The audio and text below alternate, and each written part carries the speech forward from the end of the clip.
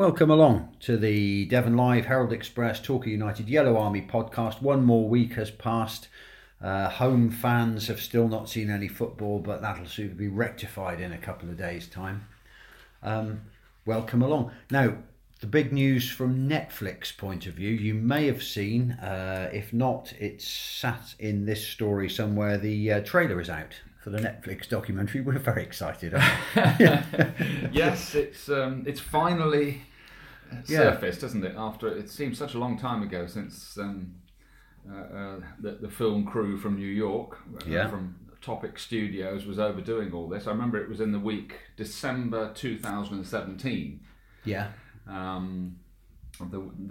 Which sounds like last century now, doesn't it? And it's obviously taken a long time to put together because this documentary on United's Great Escape of 1987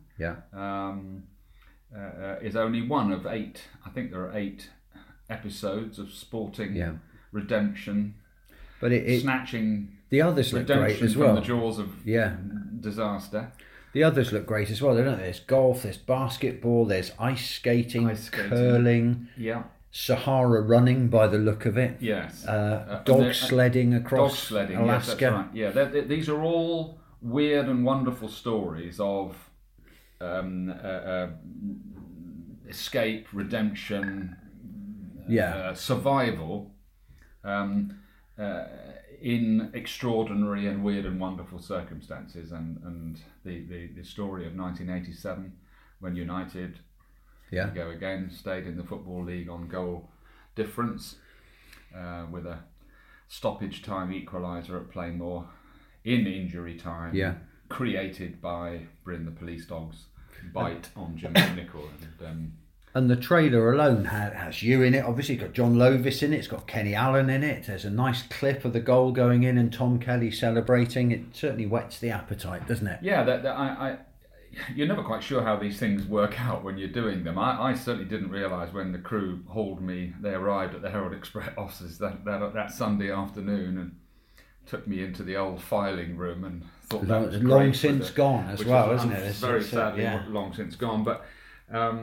I certainly hadn't a clue what role I was playing in it. I just thought I was introducing it or something like that, and I just it seems as if I virtually ended up as the narrator of the whole thing or something along those lines, which is horrifying seeing yourself on a screen like that. They'll be kind to you, don't worry. Well, but these are, and we'll get on to Cliff Myers in a minute and Ian Twitchin again. These are. I've always thought, and maybe it's because we're a bit old and crusty now, that these things are hugely important because they are, let's face it, a club's history and heritage, and they bind the generations together and go to create what we all love, and I think supporters who certainly were much too young or just too young to have been there or remember that time, because blimey, we are talking an awful long. It's a surprisingly long time ago, isn't it? 30 years. Yeah, it is. I think they'll be interested to see how the club was in those days. Yeah. It certainly looked. All the film, Plainmoor looked very different. Looks different. Yeah. I think people will enjoy it. I'm sure there are little elements of it that one or two might go. Well, the strange thing is, we put we're speaking on Thursday, and we put the trailer up as soon as Mickey sent it from New York this morning, which was very kind. Put it up straight away, and one or two people have taken a little bit of gentle exception to the title of the series, which is Losers. Yes, that's the title of the whole series. Yeah. But it's ironic in a way. It's not meant as a sort of a dig. It's not meant as a dig. It's meant as people fighting against the odds. Yeah. In other words, it's not meant to imply, and I've spoken to him about it, and because I thought, well, I don't think one or two people will take too kindly to the title, and he explained that these stories are about people that don't hit the headlines normally. That they are the forgotten type of people in sport. people who didn't win anything and probably were never going to, those sort of things. But there's something special about them, and so the whole series is called Losers. The episode on Torquay United is called The Jaws of Victory. That's quite clever, actually. I like that. Yeah. I can understand people going, well, hold on a minute, that's a bit much, calling it Losers. And there's a fair bit of animated stuff in it, isn't there? Not too much, I don't think, but one or two people that might rub a little bit uneasily with some, but on the whole, I think, the whole, if you were handing out ticks and crosses, I think there's more ticks and it's crosses. Beautifully but maybe shot. I would say that, wouldn't I? But beautifully shot as well. It's lovely to look at. It's very, very nicely done. So we'll leave. The actual thing is released March the 1st. March the 1st, which is next week. Let's face it, isn't very far away. I imagine with these Netflix things, the whole series goes on at once as well. Well, that's one of the reasons why it's been quite a while. Is that obviously the whole thing took quite a long time to edit. Mm-hmm. But when you all the episodes are being released on at the same time, quite right too, and because we are going global here, obviously all the stuff in the Jaws of Victory is in English, and for that worldwide audience that United is about to touch, they have to put dubbing or subtitles up in Chinese and Portuguese and Indian and everywhere else, which I think is they kept apologising. It kept coming. Sorry, Dave, we've got. It's not out until now, because originally it was due to be out in about November time, I think. Yeah. And then we've got to put more language stuff on it and everything. And I was going. Obviously, we were just getting a little bit frustrated because quite a lot of the players who'd taken part, Jim McNichol, Kenny Allen, Stuart Morgan, the manager at the time, Paul Dobson, were understandably keen for it to hit the streets. And the reason is because they are quite pleased with the whole series. They think it ticks all the boxes, and they wanted it to reach the widest possible audience. So that's why it's been a bit of a delay. And when I watch it, I'm going to go through the settings on my TV, and I'm going to dub you into Icelandic or something like that. I'm determined to. I should pop round and watch it with you if you do. Good stuff. So that's the Netflix thing. Right, we'll jump the goal. We'll come back to the Welling game a little bit later on. We'll also look ahead to the Dulwich Hamlets game on Saturday. But let's talk about Woking and let's talk about Ben Gehring, shall we, to start with? Because, we like to reflect what's getting people vexed on social media this week. And Ben Gehring has been the subject of a lot of tweets. I think there was a story on Devon Live as well, because Ben was suspended last Saturday against Weston-super-Mare. He went in amongst the Woking fans, for whom he is a bit of a hero at the moment. Yeah. And he was filmed and it was posted on the social media, singing along with the Woking fans, Torquay United, we're coming for you, and all that sort of thing. And one or two people got a bit hot under the collar about it, but we're not among them, are we? Well, not really.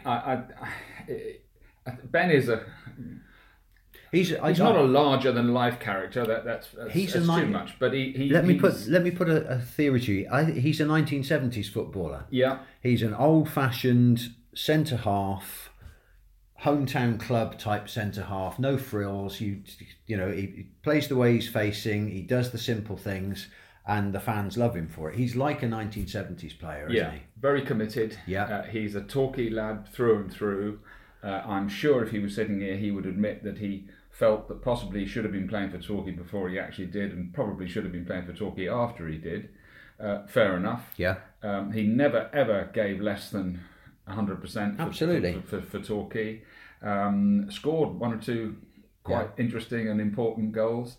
But he was obviously released eventually and has played for a few clubs since. And is now at Woking and doing very well for them. Yeah. And obviously Woking won 2-1 last Saturday. United lost 2-0 at Welling, and subsequently their win on Tuesday night took them above United, and Woking are now at top by 2 points. And we'll come to all that situation in a minute. But I think obviously he had the afternoon off last Saturday, so he went in the crowd. Look, he's not the first player to go and stand in the crowd. No. Angus MacDonald used to do it on a regular basis. Why wouldn't you? During his many suspensions at Plainmoor. And I think by the sound of it, some of the Woking fans said to him, "Oh, give us a song, Ben." Yeah. And Ben is the type of lad who, instead of going, "No, I'm not going to," would probably say, "Yeah, go on, I'll do it." Yeah. And of course, it's not a 2-horse race, and Gary Johnson and the Torquay players would be the first to stress that. But I think in the eyes of Torquay and Woking fans, it kind of has been, and may still will be. We'll see. So this is for Woking fans, Torquay are the big danger. For Torquay fans, Woking are the big danger. And it all appears to have not kicked off, but you know what I mean, on the terraces at Kingfield last Saturday. And you know what social media is like these days. Absolutely. Somebody only has to have their mobile running and taking a little video of it. And before you know where you were, Ben singing "We're Coming for You" or whatever it was. Stand up if you hate Torquay, or whatever it is. Went goes viral. Yes, exactly. Yeah. So I think there's always a danger with these things, isn't it? Is that they get blown up out of not out of all proportion, but whether Ben would, in retrospect, go, maybe I shouldn't have done that. Knowing him, he probably was quite amused by the whole thing and would go, nah, whatever. So it's all part of the build-up to the game, isn't it? We've got a big game coming up. As a sales pitch for the game on April 6th. Sell a few extra tickets. The Woking chairman probably wants to put an extra £5 in his wages this week for helping with that along. Look, it's only what Muhammad Ali and Joe Frazier used to do back in the 70s, and even now people pushing each other at boxing press conferences when you know it's all put on. I'm absolutely certain Ben never had a thought of that in his mind when he did it last Saturday. It was something that cropped up on the spur of the moment, and Bob's your uncle. So I mean, I was actually, you preempted the next question I was going to ask you. Is it a 2-horse race between us and the town called Malice or not? No. Still other teams to get involved? I think that there is, and I think Chelmsford remain the main character, the main player, the possible player. United still have to play them in a rearranged game, which is coming up quite soon. Should Chelmsford beat United in that match, I think they're right in it. No, I don't think it's a 2-horse race. We've got some interesting fixture situation cropping up. Woking have just played 4 successive home games. They've lost 2. See, we're all getting a little bit jittery about how well they've done. Yeah. 4 successive home games. They've lost 2 and won 2. And so they've had a run of home games, which they haven't made as much of as they probably were hoping to. Let's face it, they've used up their games in hand now, and they're only 1 result ahead of United. Fine, good luck to them. But 6 of their next 8 matches are away from home. Really? Yeah. And they still have to play 5 of the top 7 teams in the division. They've still got to go to Dartford this Saturday.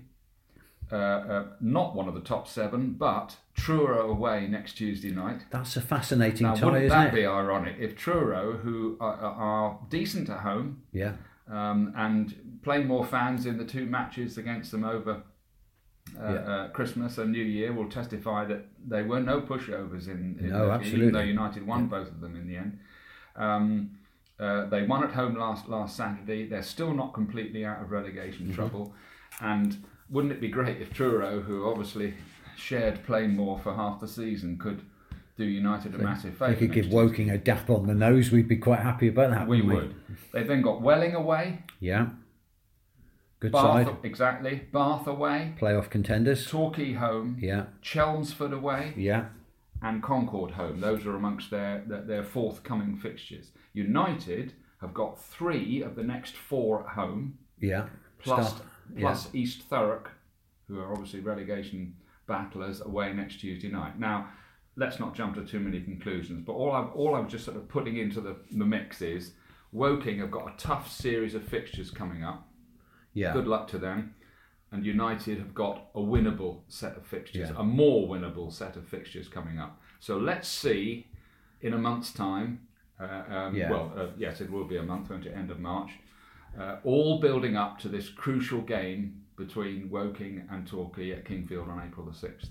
What a game that's going to be. Even as you say, we can start talking it up now, because it is even more so now you've mentioned that. It presents itself as the absolute pivotal game of the season. It does, doesn't it? and I'll bet, with a bit of help from people like us, and as if we need to, because it'll certainly crop up amongst the two clubs and the sets of supporters. Yeah. A National League South game at Kingfield between Woking and Torquay. Kingfield holds 6,000. Yeah.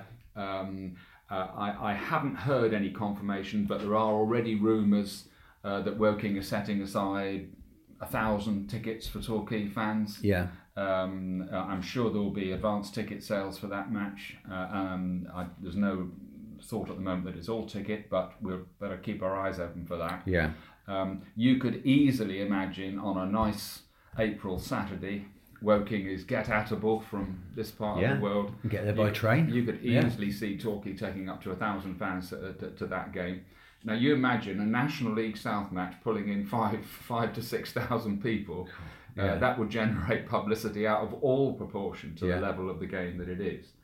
It would be on a par with that day at Barnet when Barnet and Torquay met on the last day of the season to decide who stayed in the Football League and who went down. Of course, the thing went completely. Yeah. There'll be people climbing trees outside to get a view. And there are a few at Kingfield. So it's all building up very nicely to that, isn't it? But if Gary Johnson was sat here with us, he'd be the first to say, "Can we concentrate on the games before then, please?" Yeah. Well, let's do that. But let's start with Welling last week. A reverse at Welling. Yeah. Disappointing on a number of levels. Let's talk about red cards to begin with. First of all, Kyle Cameron picked up a red. I think you said before the game that it was going to be a day for cards.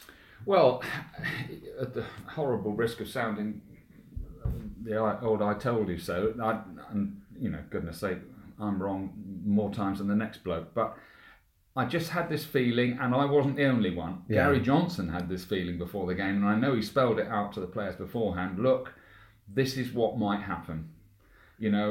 Lots of fouls, lots of free kicks, etc., etc., etc. Be careful about talking back, and which United didn't do actually. That wasn't the real problem, but United conceded 20 free kicks during the course of last Saturday, which was more than twice as many as Welling did, and there wasn't a bad foul amongst them.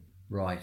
The worst foul in the whole game was undoubtedly the foul by Dan Wilkes, the Welling goalkeeper, on Jake Andrews. Well, I mean, I've seen the video of that, and there are people on Twitter saying, well, when you saw it in the flesh, it looked even worse. Yeah. It's a very, very risky tackle on Jake Andrews. The crazy thing is that the Welling contingent, and let's stress repeatedly here, Welling thoroughly deserved to win the game on Saturday. United did not. This isn't about the wrong team winning or injustice or anything like that. It's just stuff that's come out of what was obviously quite an important result. A lot of the people at Welling were talking about, but it didn't deny a goal scoring opportunity. There was still defensive cover on. Well, but how about a goalkeeper throwing himself at Jake Andrews to stop him getting a shot away? Because if you haven't seen it, Jake Andrews is on the edge of the box, isn't he? Yeah, a bit further out maybe. Yeah. And the keeper comes charging out. The keeper comes originally to try and deal with a ball to the edge of the box. Yeah. He doesn't win it there. He's now on the edge of his own box, having not won it. The ball drops to Jake Andrews a bit further out. Yeah. And Wilkes just basically takes one look at him and says, "Well, I might as well keep going here," and just takes him out. Feet first? Did he go in feet first? It looked a bit like it. Yeah. I mean, as Gary Johnson said afterwards, he said if that foul had taken place anywhere else on the field, by an outfield player, it would be a red card. It's a reckless lunging. Assault would be a slightly too strong a word, but players get injured in challenges like that. That's right.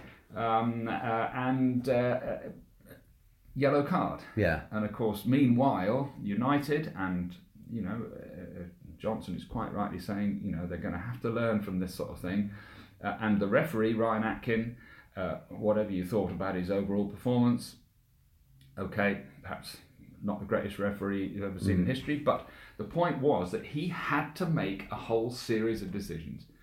Mostly Welling players going to ground, because that is that tells you that in the free kick count. Yeah. And United players kept giving him a decision to make, and they ended up picking up bookings, crucially for Cameron and Sendles-White, both in the first half hour. So that puts them under pressure straight away for the rest of the game. And they were up against a very lively pair. 6'4" tall. Danny Mills used to be on loan here at Torquay.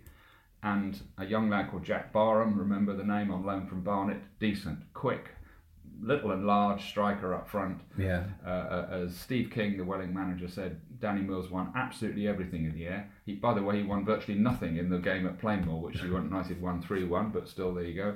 And I'm pretty sure he started in that match. Many apologies to him if he was only on the bench. But anyway, and United did not cope with it. No. They didn't cope with it. Steve King, well done. He had been at Dartford. He watched United's match at Dartford recently, where United were probably second best for much of the first half there. Yeah. They ended up winning 2-0. Well done. I didn't go to that game, but a lot of people said that Dartford were slightly unlucky not to be in front by half time. Yeah. And he was saying after the game that he saw stuff in that match that helped him to plan for last Saturday. Yeah. I mean, Welling, they gave it everything on the day. They got more or less everything right they could get right. Having said that, United should have scored very early on with a header by Sekou Jane. Admittedly, the cross arrived a bit fast and high for him, but United created a goal-scoring opportunity in the first minute of the match. Yeah. And if the score had remained at 0-0, and if is the biggest word in the English language, who knows what might have happened in the second half. But they conceded an absolutely dreadful goal on the stroke of half-time. Haven't seen it. It's a long ball by a midfield player from the edge of his own area. Yeah. And basically, he's just whacked it. There's no flick on by Mills. Whacked it straight over the centre of United's defence. Jamie Sendles-White and Carl Cameron. And we'll praise them in a minute because they've done bloody well for the most of the last few months. And Barham just basically spins, runs in behind them. Neither of them managed to deal with it.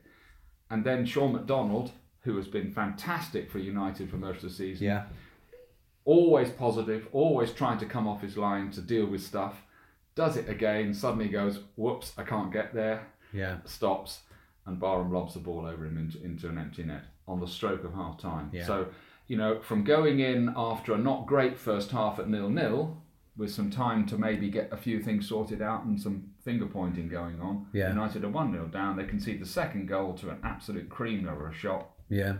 6 minutes into the second half, and it's uphill from then on. By the way, literally uphill because they were playing uphill at Parkview Road. And then Cameron gets sent off on the totting up process 15 minutes from time. Gary Johnson has already made a couple of changes. Yeah. Frankie Vincent went on, and by the way, really looked the part in midfield. Yeah. But he found himself obviously in a team with 10 men, and with 10 men, United completely dominate the last 15 minutes. Always the way, isn't it? Well, there you go. Yeah. But it does give rise to that feeling of, well, why didn't they play at that pace and tempo earlier? But again, at the risk of sounding as if you're making excuses.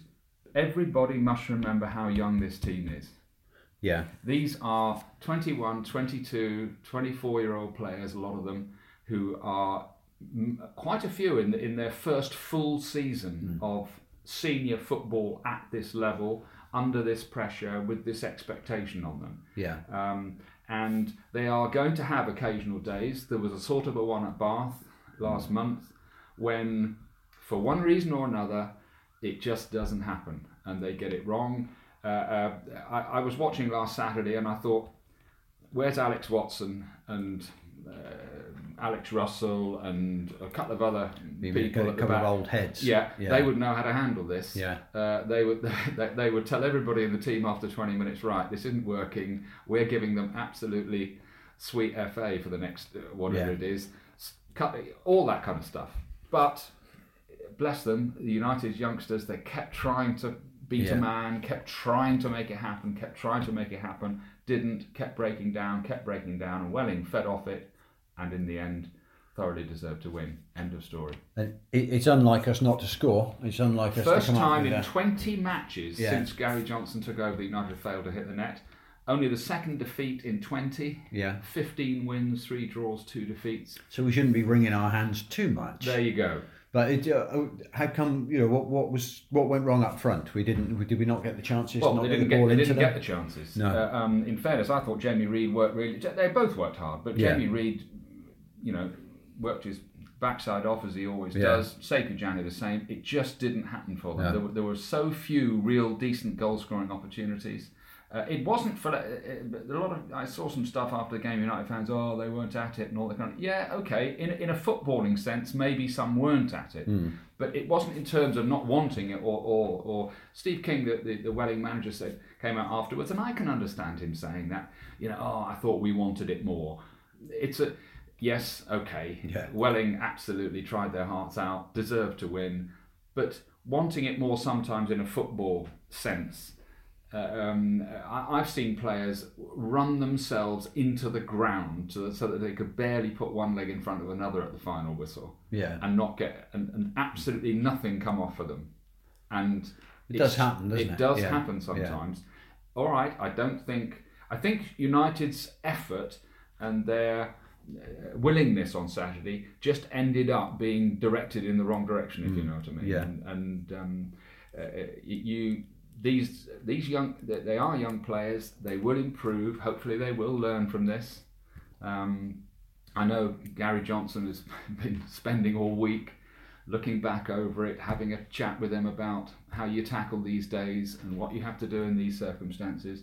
United have had so much success over the last few months with their game, as Gary Johnson's always talking about this, isn't it? Playing our game. Yeah. We want flowing football, fast tempo, passing, and it's worked fantastically well. And it's worked sensationally well. I mean, United are scoring goals, buckets full of goals. 59 goals in 19 games before last Saturday. It's something like that happened last Saturday was bound to happen sooner or later. Torquay are not perfect. They were probably not going to go unbeaten through the rest of the season, and who knows, they might well not go unbeaten through the rest of the season now. And we're coming to the real nitty gritty now, aren't we? Yeah. The pressure's being cranked up. We're now really down to it. We've got 13 games to go. We'll be down in single figures before we know it. And we'll see. It's exciting stuff. Would we rather be where we are than fighting another relegation battle? Absolutely. I think so. Isn't it nice? And that's one of those little icebergs that Gary Johnson often talks about, isn't it? The Welling game, that's one of those. We're holed, but not below the waterline. That's right. Patch up and carry on. Yeah. So we begin that on Saturday. Dulwich Hamlet are the visitors on Saturday. Interesting team. It is. Very well supported side, aren't they? Fantastic. When United went to Dulwich before Christmas, they were still playing they'd been banished by their landlords at Champion Hill, their much-loved ground. And they were playing at Tooting and Mitcham, as they had been for the best part of a year, certainly 9 months anyway. And I forget the gate at Tooting and Mitcham. I think it was 1,700, something like that, in the away game. Very good atmosphere up there. Great supporters. And of course, since they've gone back to Champion Hill for the last 6 matches, they've been the best supported team in the division. They've had a couple of 3,000s. There is a real culture up there. It's a supporter-owned club. And they've pulled in slightly more. It's only a few hundred, but than Torquay, who of course are still the biggest, the best supported team in the league. 16,674 fans have turned up to their last 6 matches. That's an average of 2,700 odd. United aren't far behind, 16,000 plus, something like that. So real up for it fans. They're one of those clubs with a bit of a sort of a cult following, aren't they? It's a bit like the old Wimbledon, when Wimbledon were reformed after the other club had cleared off to Milton Keynes, and Wimbledon have come up through at at AFC Wimbledon. They've come up through at King Field, and of course they are due to go back to Plough Lane in the not too distant future. And they pulled in great gates way above the level they were playing at, because they had to go right back down to the bottom of the pyramid. Yeah. And Dulwich have done more or less the same. They came up through the Isthmian League playoffs last season. The shame from their point of view, if you are a Dulwich fan, is that their form on the pitch hasn't been great, and this is mainly down to the fact they've struggled to score goals. But on their good days, they've upset one or two, and I'm sure they'll bring some fans on Saturday. It's a hugely important game for them as well as for United. Yeah. Should be a great atmosphere. George Essendon, United, he's on loan there. Won't be allowed to play. I don't suppose. I haven't heard that confirmed, but I can't imagine that United would want him to play. He's been on the bench most of the time these last few weeks, which is not particularly a criticism of him, because if Woking are decent, it's at the back, or it tends to be. They've got two centre backs who United found. One United fans might well have got Magnus Okuange. It's rather difficult pronunciation. Many years playing for Dagenham, Colchester, Luton. Great big barn door of a centre half. And a lad called Michael Chambers, who's a very good player alongside him, used to be with Palace and Welling. Those two are decent at the back. So it's not a gimme on Saturday by any stretch of the imagination. Dulwich Hamlet, they've got nothing to lose on Saturday, have they? They got a 3-3 draw with Hemel Hempstead, I think, last Saturday, which is unusual for them because their games don't tend to be high-scoring affairs. And the weather forecast is pretty good. We haven't seen a game at Plainmoor since January the 26th, when Torquay beat Oxford 7-2. Weird, isn't it? A month. Yeah. Effectively. So I'm looking forward to watching that. And obviously Woking will be at Dartford on the same afternoon, so everybody will be keeping their eyes on what's going on elsewhere. Now, the Torquay team on Saturday, there'll be changes. Obviously, Kyle Cameron has a 2-match ban, doesn't he? Because it's his second sending off of the season. He got sent off in similar circumstances, although it was in stoppage time on the 2-booking job at Boreham Wood when United lost their they had 2 men sent off that day. Rory Keating went as well. Ended up with 9 men and lost 3-1 at Boreham Wood. So because he's been sent off before, his suspension is cranked up to 2 games, so he'll miss Dulwich and then East Thurrock away next Tuesday night. But this gives Jean-Yves a chance to get himself back in the side. I suppose that Gary Johnson has got 2 choices. He put Jean-Yves Koué-Niarte, who he did send on last Saturday for Jamie Sandles-White, or he could drop Asa Hall back into the back 4, where he also ended up last Saturday. United started out with Sandles-White and Cameron and finished up with Niarte and Asa Hall at central defence. I think, and he's already mentioned that Niarte may have his chance back. Because he was having quite a long run in the first team, wasn't he? Niarte, and then one thing and another, he dropped got injured. To the bench. He got a groin injury, and that took him a little while to get over. And whilst that happened, Sandles-White went in, and let's face it, Sandles-White and Cameron have been really good. Even the mistake that McDonald made, if you want to call it a mistake, he was trying to come and rescue the situation, and probably I think he suddenly thought, I'm going to look even more stupid if I keep coming, but he ended up stopping, and that was that. Well, how many mistakes has McDonald made over the last few months? Precious few. Very few indeed. Johnson's got to come up with a solution to that.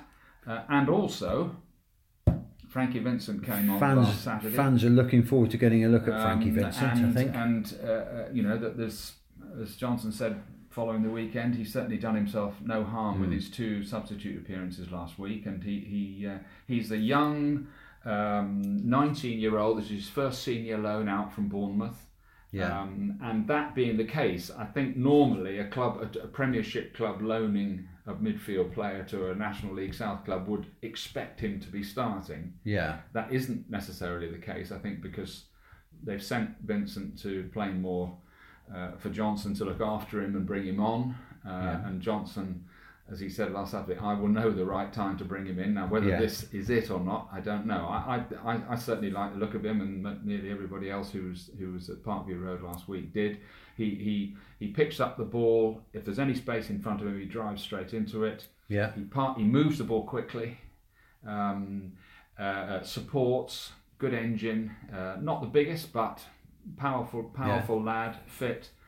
Good first touch, and these are.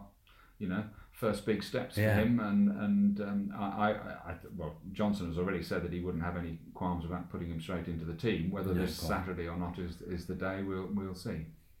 And there'll be an opportunity on Saturday as well for the fans, at least, to remember two former goals who were much loved former goals. Obviously, Ian Twitchin died 14 months ago, something like that, and there was a minute. I can't remember whether it was. I never remember whether it's silence or applause these days, but United fans remembered him then. Yeah. Rather frustratingly, United have renamed. That's not frustratingly. Have renamed one of their executive boxes after him, and it was due to all happen at the Chelmsford game, which was then called off. The actual reunion of his old teammates and friends went ahead. Yeah. Very happily, including winger Peter Coffell, who travelled. Obviously, he'd come down for the funeral, but he travelled back from Essex. So that went ahead. There's some great names in that picture as well. Willie Brown is in there as well, isn't Andy Provan, Steve Morrell, who, my goodness, he played for United for so long. When I was looking it up the other day, I hadn't realised how long Steve had played. He's from Newton Abbot, by the way. My goodness, wasn't he quick? He was. People think that Rodney Jack was quick.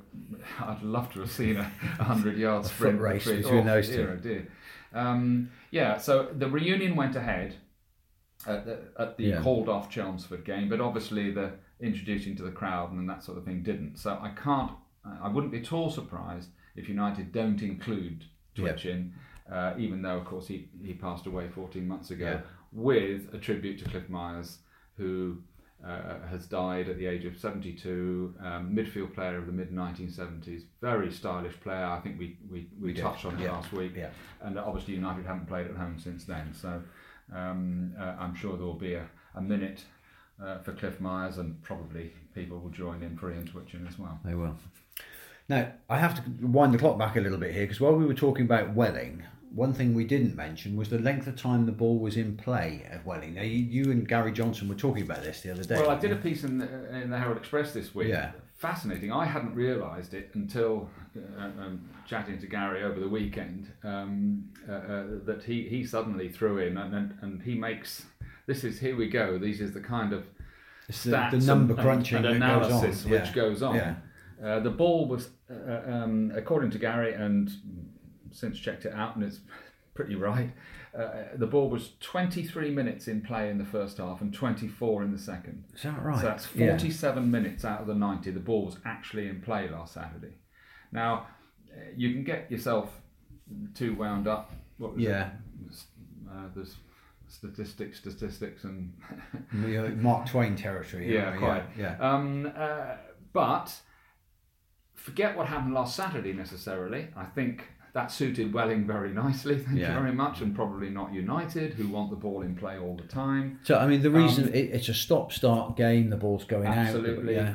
Bookings, treatment, etc., etc. And interestingly, of course, their goalkeeper, who was booked midway through the first half for the foul on Andrews, that at least meant that he couldn't risk being done for time wasting later on. So he actually got on with it later on. But we've all sat, haven't we, not in games in recent years, and looked at each other and say, is there still a 6-second rule for the goalkeeper holding onto the ball? Yes, there is. There is. It's still there in the laws of the game somewhere, isn't it? When is it ever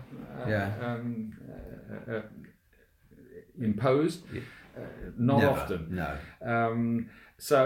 But this is I think this is not just because that happened at Welling last Saturday, but this is a trend in the game, isn't it? Yeah. And I think it's something which we all of us view with a little bit of concern. Yeah.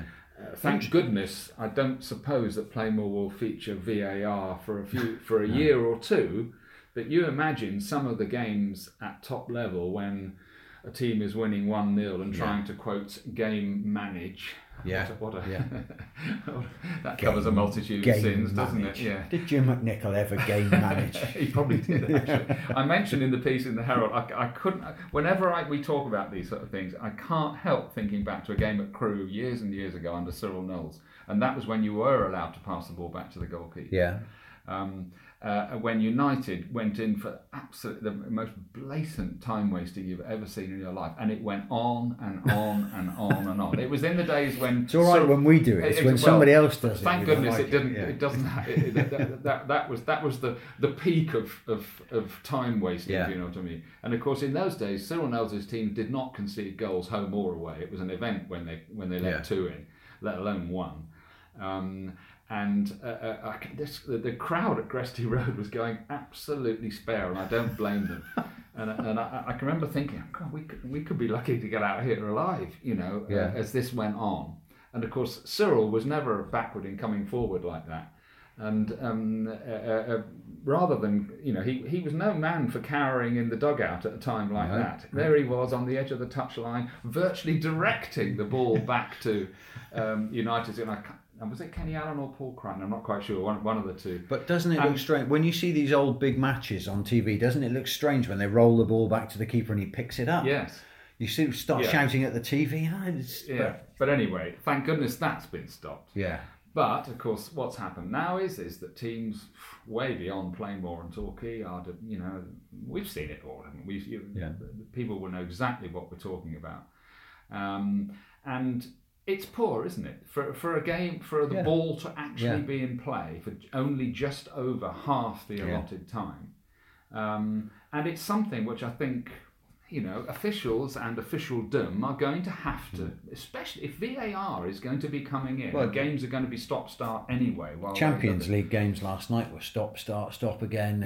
I'm not convinced they got it right in the end. No. But, Well, and of course, the crucial thing will be, once the TV companies start suspecting that the product isn't quite as entertaining and as full on. I mean, the reason why all these billions of pounds have gone into the Premier League and English football is because it's more eventful, more exciting, pacier, more uncertain than any other major league in the world. That, all the people watching in Asia and around the world all love the Premier League because it's up and at 'em, there's more action, there's no standing off, there's no...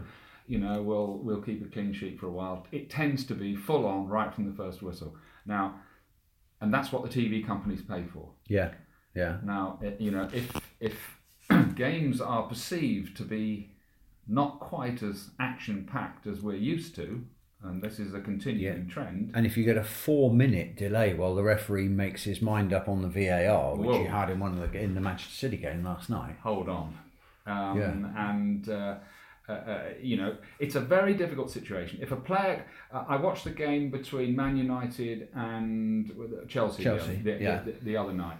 Man United 2-up in the second half. Look, he's a great player and he had a very good game. Pogba bumped into somebody midway. It was in the Chelsea half. You could see it was the mildest of challenges and contacts.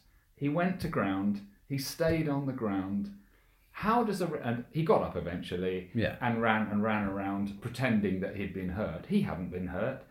And I don't mean to pick him because he's a top player and good luck to him. But are the referees sooner or later going to be asked to almost make medical decisions on how badly somebody's hurt? Well, we've seen it at Torquay, haven't we? When a player goes down and starts slapping his hand on the ground and waving his arms in the air to stop the game, to get some treatment, and then will leap up and carry on. Nobody wants to see a serious injury, but exactly as you say, the referees are going to have to decide in a tenth of a second whether a player is actually seriously hurt. The referees aren't qualified to do that, and yet, this is an increasing part of the game. Look, all my rugby playing mates all tell me, footballers are all pansies, you want to play rugby. The whole difference between rugby hits is that they tend to be on the top half of the body. Yeah. And don't get me wrong, it's crunching stuff. I'm not going to go out there and put this to the test, by the way. But we know what you know what we mean. Yeah. They tend to be above the waistline. Yes, hugely bruising, etc., etc. But football challenges are different. People are running at full tilt. Yeah. Anybody who's ever played football and had their ankle taken up from underneath them, or studs on your shin, or etc., etc., etc., you can't get up and carry on running like you were just before. No. That's, let's be honest about it.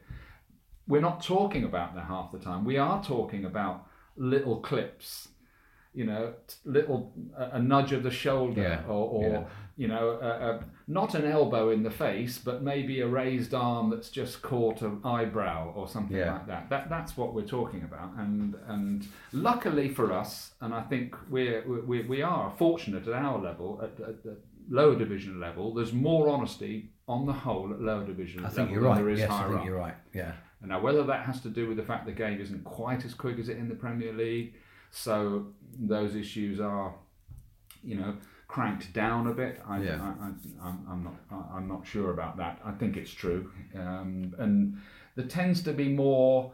These lads are playing for a working wage rather than hundreds of thousands a week, and there's a little bit more honesty at these lower division levels. We'd like to think so. We'd like to think so. Yeah. Youth team still doing well? Yeah, great. Doing very, very well, in fact.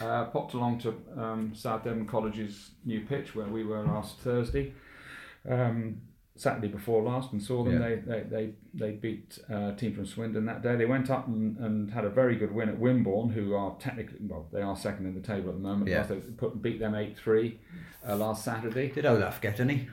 He did, yes. Yeah.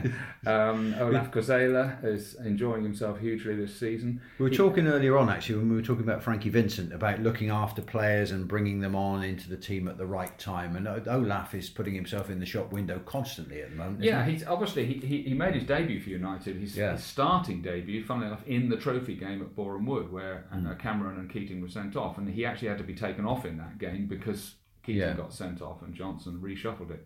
But he's made a few substitute appearances since. He's not been involved in the last few weeks. I think the decision was taken. The first team squad is adequate, and in terms of numbers, I mean.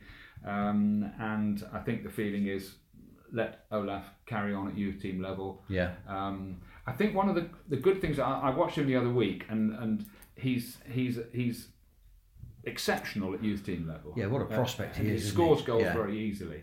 And he takes people on, but he has the ability and the nous to know that when he goes up to senior level, he can't try the same stuff at senior level that he can at youth team. Now, a lot of youth team players don't. It takes them some time to tweak that.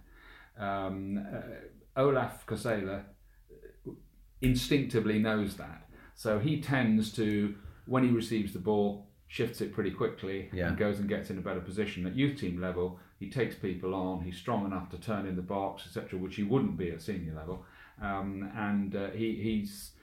So when he steps up, and I'm sure we'll probably see him before the end of this season again at first team level, he kind of knows what he can do and what he can't do, which is a huge asset for a 17 next month level. So we all look forward to seeing him again. Absolutely. Now, next Tuesday, just as a final thought, you and Toddy are centre stage, aren't you? Yeah, that's a bit much. I've very kindly been asked to. The Senior Goals is a new supporters club, not a club, a new group, a supporters group for over 40 years old supporters. Yeah. Started up with the help of the Community Trust. They had a meeting last month, and they're having monthly meetings. And they all get together and have somebody along. Rather awkwardly, it's on the same day as the East Thurrock away game, so I shall 99% certain miss that. But they've kindly invited yours truly and Chris Todd, who obviously works at South Devon College, playing for Buckland Athletic at the moment. And, a great centre half for United during the years when they fought back from relegation from the league. Interesting chap. He's got stories to tell about much more than football as well, hasn't he, Toddy? Extraordinary character. United fans well documented his leukemia and how he came back from that in an astonishingly quick time to play his part in United's promotion back into the league. top bloke apart from anything else. And has had a damn good career before he's a Swansea, he's a Jack. Played for Swansea City and then Exeter City, obviously, before he came to Plainmoor. And he's been manager of Eastleigh for quite, and I think he got a pretty raw deal at Eastleigh. He wasn't doing much wrong. No, exactly. No. And then assistant to Lee Hodges at Truro and a spell at Gloucester. Yeah. So he knows his stuff. Thoroughly looking forward to it, and hope that the senior Gulls are gentle with us. I'm sure they will be. And this is happening at Plainmoor? Yeah, next Tuesday evening? It's 2 o'clock, 2 o'clock to 4 o'clock next Tuesday afternoon. Yeah. And there's quizzes and raffles and a bit of fun and a fair bit of reminiscing, I dare say. Good stuff. Nothing wrong with that. No, no, absolutely. Well, thank you very much for your time. This has been the Herald Express, Devon Live, Torquay United Yellow Army podcast. Again, all those things in a completely different order to what we usually say them, but we'll get it right sooner or later. It's like the old faulty towers. Dulwich Hamlet on Saturday at Plainmoor, 3 o'clock kickoff. We'll be there. Come over and say hello. Tell us what you like about the podcast. Tell us what you don't like about the podcast. Always nice to put some faces to the people that listen. We'll see you there. And in the meantime, as always, come on you Yellows.